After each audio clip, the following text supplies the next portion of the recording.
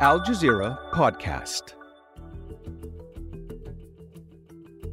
Is the Panama Canal in danger of drying up? Low water levels caused by drought are forcing restrictions on the number of ships allowed to transit. Cargo deliveries are being delayed and supply chains hit worldwide. So is an alternative waterway needed? I'm Mohammed Jamjoom, and you're listening to the Inside Story podcast, where we dissect, analyze, and help define major global stories.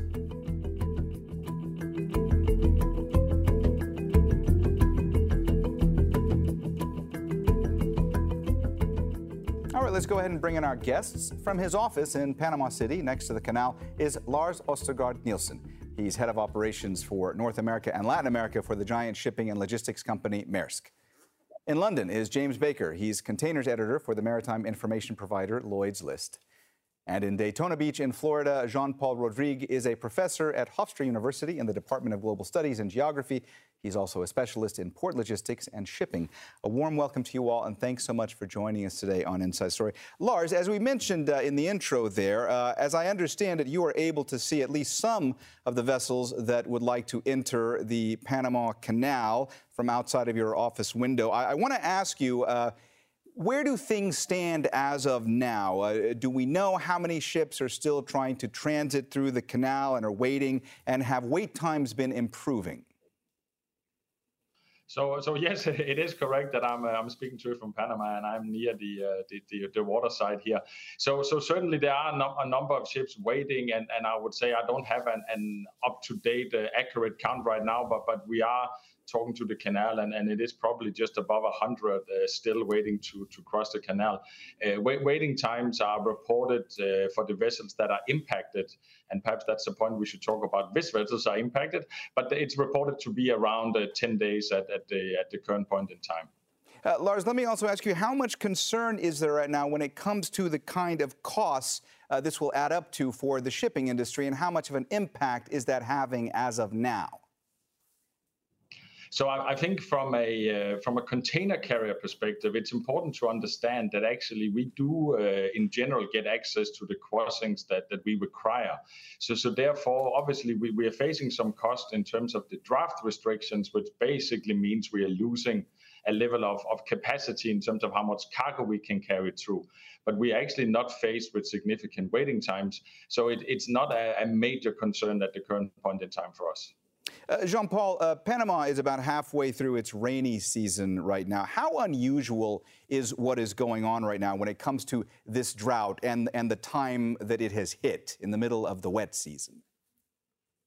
Yeah, it has been, I would say, an ongoing problem for a few years. The people at the Panama Canal Authority were talking about their concern about potential water shortages for a year now. And actually, the new locks were designed with that concern in mind. But over the last, I would say, half a year or so, it's been rather unusual in terms of rainfall. It's probably part of a long-term cycle, and eventually it's going to abate. But meanwhile, there's less water, and therefore less water, less capacity. James, there have been concerns about water shortages in the Panama Canal in the past. Was the drought that is currently being experienced expected? Were there concerns, as you understand it, that this might happen? And would you say that there is a concern that the Panama Canal could be in danger of drying up completely at some point? Very unlikely it's going to dry up completely anytime in our lifetimes. This is a significant sort of impact this year. It's by no means the only time this has happened. So Panama does go through these cyclical weather changes. We do have the El Nino this year that's making it far more, was having far more of an impact. But unlikely to dry up for a long time yet. Lars, going forward, what does this mean for supply chains? I mean, talk about it compared to where it is now, and what are the concerns where it might be a few months from now or a year into this? Yeah, so in the immediate future, the main impact on supply chain is that we are potentially seeing a little bit less capacity available on some of the routes that crosses the canal. This is being taken care of on the container segment in terms of actually sending additional vessels that actually faces less restrictions, so essentially using the old locks. Should the drought continue, And I think it is important to recognize that the canal has been announcing that they do potentially expect implications for the coming as long as 10 months. Then, of course, we will see potentially less capacity. What does that then mean for supply chains? Well, it means that our customers and us as providers in the supply chain will have to continue to look for potentially for some alternatives to make sure that we keep cargo flowing. I think it is important to recognize that having draft restrictions in the Panama Canal is not unusual per se. But what's unusual this time around is that it seems to be dragging on for longer than what we have seen in the past. But companies like Maersk and others, we are used to dealing with this and have mechanisms in place for how we can adjust our intakes of the ship to match the available draft through the canal. Jean-Paul, I saw you reacting to some of what Lars was saying there, and it looked like you might want to jump in, so I'm going to give you that opportunity. Yeah, thank you. Yes, I agree quite a lot what you just said. But also the impact is very, I would say, specific to the region. It will be virtually little or no impact to Europe or European supply chains, especially coming from Asia. But for North American supply chain, that might be a different story, particularly for over, let's say, the trans-Pacific routes on the U.S. East Coast. This is where it's going to start to have an impact in terms of capacity, reliability, and eventually, when you have some capacity and reliability issue, you have to have a little bit more inventory or more planning, and that incur additional costs for the importers. James, let me ask you, from your vantage point, how quickly can a disruption like this to the canal's operation, felt as it's rippling through the global economy? Yeah, I mean, it's hard to say specifically. I mean, to be honest, we've not really seen any impact yet. The big sort of container trades are still able to get through there at the moment. Obviously, they're paying a bit more. They've got booked slots. We're not going to. We've heard these sort of fears of there being a shutdown at Christmas. Goods are not going to get through for Christmas. That's not going to happen. What is more likely to happen at the moment is we're getting reroutings for some of the other classes of vessels, dry bulkers and tankers, which are having to go around the Capes instead. Now that's going to add a lot of distance, a lot of fuel burn, and that's potentially going to put the freight rates up for those commodities, far more so than it's going to impact the sort of containerized goods. James, let me also ask you, it's expected that these current restrictions will be in place at the Panama Canal for, I believe it's at least 10 months. I want to ask you, is that timeline from your point of view realistic, or do you think potentially it could be extended or possibly even shortened? Well, it's really going to depend on what happens with the weather. The canal's been trying to find ways of saving water for a long time. Ever since it opened its new locks in 2016, there's been a plan, but nothing's really been done about it to try and conserve more water. Now, it really does come down to how much is coming into that catchment area, into the Gatun Lake. So nobody can really tell them other than the weather forecasters. But yeah, potentially, the 10 months will get us through to the end of the next rainy season, which I think they'll be wanting to try and stock up the lakes as much as possible. So quite possibly that will be realistic. And then we'll have to see what the next dry season looks like. Lars, when we talk about the knock-on effect of all this, doesn't less business revenue for the canal ultimately mean higher prices for consumers? And if so, when would that expect to be seen? When would that impact consumers? So certainly, I mean, obviously, I don't want to speculate on the revenue stream for the Panama Canal, but obviously one could assume that having less crossings would result in less revenue for the canal. I think it's important to recognize the way the canal is structuring its tariffs. So I would say I don't personally expect that we would be met with any increasing cost from crossing the canal anytime soon. And therefore, at least for the container segment of the markets, I don't foresee that this will have any immediate cost implications. I think, as James expressed, I think there are other segments of trade, of shipping, that is more impacted, and that's probably where you could see more impact than in the containerized segments. Jean-Paul, one of the questions that is coming up right now is if at some point in the future an alternative canal could be built. Another way, perhaps, for ships to get from the Pacific to the Atlantic. Now, for a long time, there has been this idea that perhaps there could be a canal built in Nicaragua. It's something that's been proposed before, but it has never materialized. Is that something that you believe might be a viable option at some point going forward? At this point, very, very unlikely. The major factor is, again, you have to bear in mind that Nicaragua was initially some kind of an alternative to Panama when the whole system was being designed, and a decision was made to build a canal in Panama because it was a much better solution. Nicaragua is a much more expensive solution. It has its own constraint. You are dealing with actually much more engineering, much higher cost, and I have a very difficult time to wrap my head around what will be the cost and the potential, I would say, revenue generation you could get with this project. And that's actually one of the major reasons why in the last cycle of consideration, which was around 2014, the project was essentially abandoned.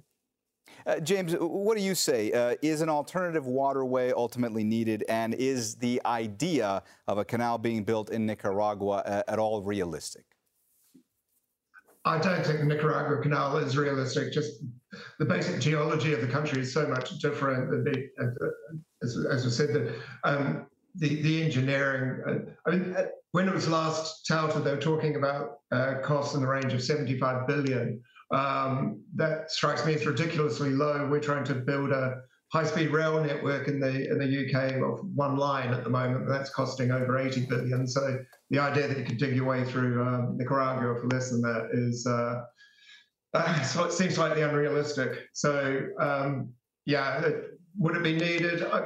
I genuinely don't think so. I think that assuming that this weather pattern does reverse when we don't have an El Nino year after year, hopefully the Gatun Lake will refill and the canal will continue to keep serving shipping as it has done. Just to go back to those figures, I mean, at the moment, yeah, there are, I think we counted, well, the Panama Canal listed 124 ships waiting as of today. They've reduced the number of transits by only a handful a day in both directions. So it's not like this canal has stopped or is about to stop. So I think, yeah, it does need some perspective on this. But well, that's James, certainly, yeah. Well, James, let me ask you this. When it comes to the ships that regularly transit through the canal, is there a level of concern that exists right now that would cause any of these companies to try to look for alternative routes that are already available and that would be viable to them at this particular time? Well, I think you'd have to speak to Lars on that one more than me. But I mean, yeah, for the US East Coast trade, if you're trying to get goods from China to the US East Coast, Panama Canal is not the only direction. It's about 5 days longer to come via Suez, which, given there's a lot of shipping capacity in the world at the moment, is in some ways not a bad thing. That would use up some of that overcapacity that's in the market. And also from areas sort of south of or in Southeast Asia, it's actually shorter to get to the US East Coast via Suez.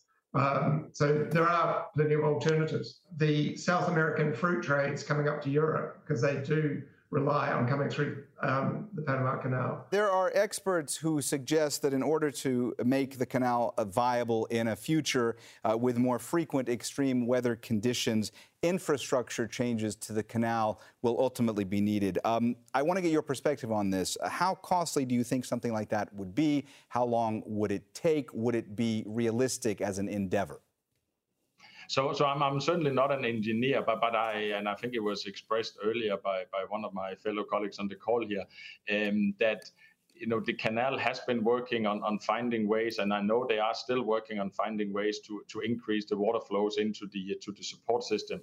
In terms of what that would cost, I simply don't know. But I think also to James's point, it is important that we understand the trades that are being supported by the canal and that there are alternatives. So not only can we sail into the US East Coast, as James expressed, through the Suez, we also have the ability to move cargo via the US West Coast on a land option across the US, which is something that is used by certain customers across the US. So there are ways other than simply sailing through the canal that is being used, and that certainly could be an alternative. Is this will be an issue we have to face for years to come.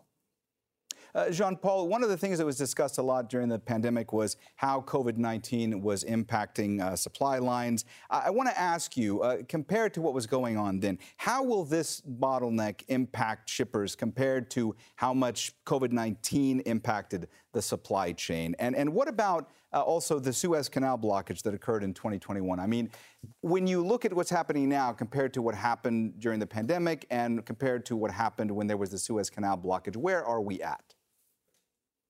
I think it's not comparable. COVID was systematic across the world. Again, it was a multiplicity of effects, lockdowns, change in consumer patterns, and so on and so forth, on unpredictability.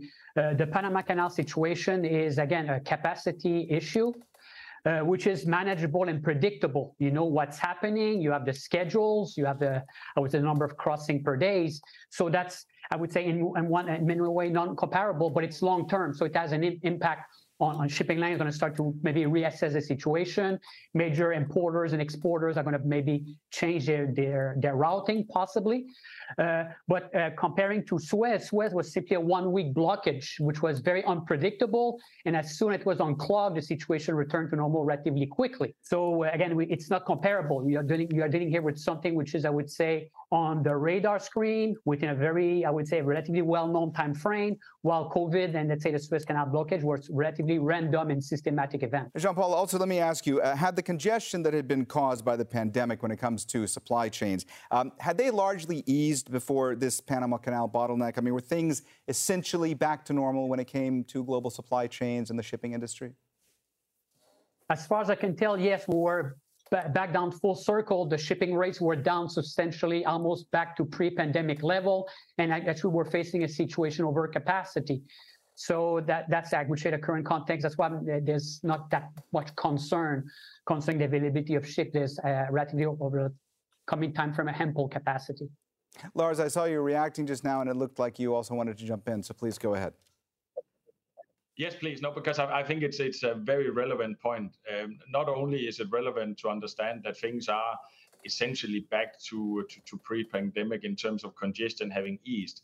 I think the other point that is very relevant is actually the learnings that a lot of the industry players and the customers of the supply chain, so the people we are serving, have actually learned during the pandemic, and that is to have redundancy in your supply chains and having alternatives.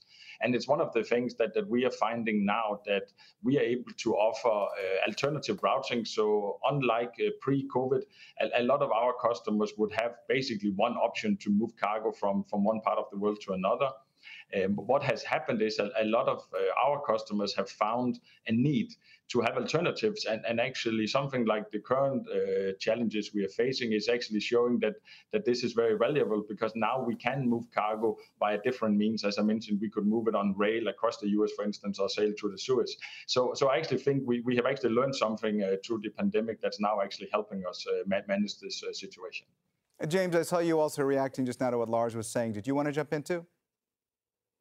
Yeah, I was just saying regarding one thing we saw when the Suez was blocked was there was a very rapid rerouting there. We saw a lot of container ships that were due to come through the Suez, head down south under the Cape of Good Hope and back up through the Atlantic, those that were going to the Atlantic, to the Atlantic seaboard of the US. So I think this just sort of goes to support this idea that, yeah, ships are very movable and supply chains now are very movable. If you're wanting to get something to the Midwest of the US, it's as easy to bring it in through, even up to Canada or to Los Angeles and Long Beach, and then rail it or truck it through to where you want it to be, as it is to bring it through through Panama Canal into the East Coast and truck it from there. So there is that flexibility there in the shipping sector, particularly in the containerized supply chains. Lars, we talked about where things are now compared to where they were in the shipping industry and global supply chains during the COVID-19 pandemic. We also talked about how what's happening now compares to the blockage in the Suez Canal. But I want to ask you, when it comes to what are the concerns about climate change and how that could impact, supply chains and shipping routes going forward? No, I think by this point in time, we do have enough evidence that it's clear that as an industry, so here I'm talking on the shipping industry, but also logistics, of course, that clearly the need for decarbonizing our operations is very clear. And I think it's very important that we, across the industry, we take this very seriously and put some very concrete measures in place. There are a lot of initiatives across the industry to try and address this. As an example, we are having our first carbon neutral container vessel actually being bunkered today in Rotterdam, and she's on her way for her first voyage starting next month. So the industry is taking steps. This is a long-term endeavor, but it's very important that the industry and all of us across the industry realizes that this is something that we all have to take very serious and invest and develop across the supply chain. Jean-Paul, let me also ask you, how much is climate change a factor in all this? How much concern is this causing right now?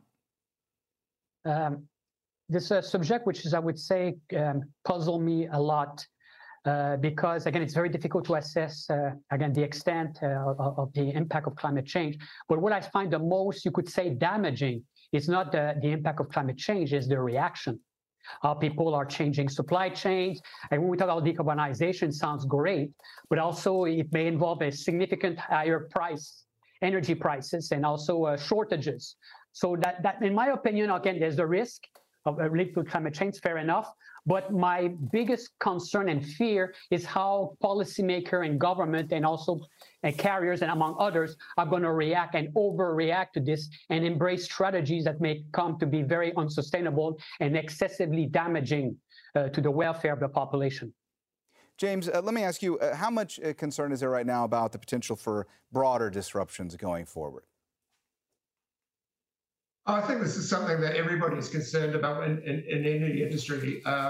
We don't know how bad things are going to get or when they're going to get really bad. But I mean, everyone knows that climate is having a major effect. I think one of the things that we've got an example of it affecting infrastructure here. But another example is what happens to ports and terminals if we're getting increased storms, rising sea levels, so on, and even for when we've got potentially a lot more bad weather.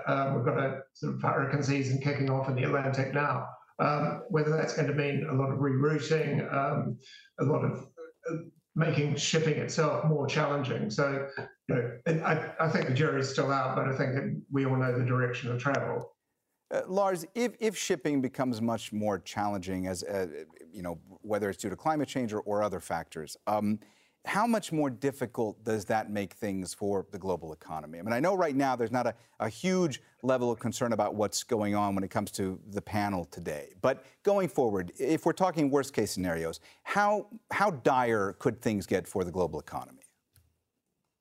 Well, I think we can look back at the last 2 or 3 years from the pandemic, where, of course, we saw a major shift in supply and demand, and we saw what that did to the cost of logistics and global markets, and how that then was a factor, obviously not the only factor, but a factor potentially in inflationary pressures that then has a knock-on effect on interest rates, on how you conduct your policies, your monetary policies, et cetera, et cetera. So certainly it could be a factor, but I'll have to say at the current point in time and with the actions that are being taken, I still think that's a scenario that perhaps is hopefully far out in the future and something that we will never get to.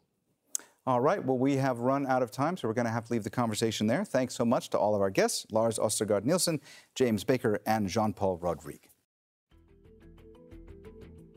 This episode was produced by Mohammed Al-Aishi, Katya Lopez-Odayan, Fungi Nguyen, and Jim Gilchrist. Studio sound was by Eli El-Hani. The program was edited by Andre Oosthuizen, Zainabad, Khaled Sultan, and Joe DeFrias. Be sure to subscribe to the Inside Story podcast to catch every episode. Thank you for listening. Tune in on Wednesday for our next episode.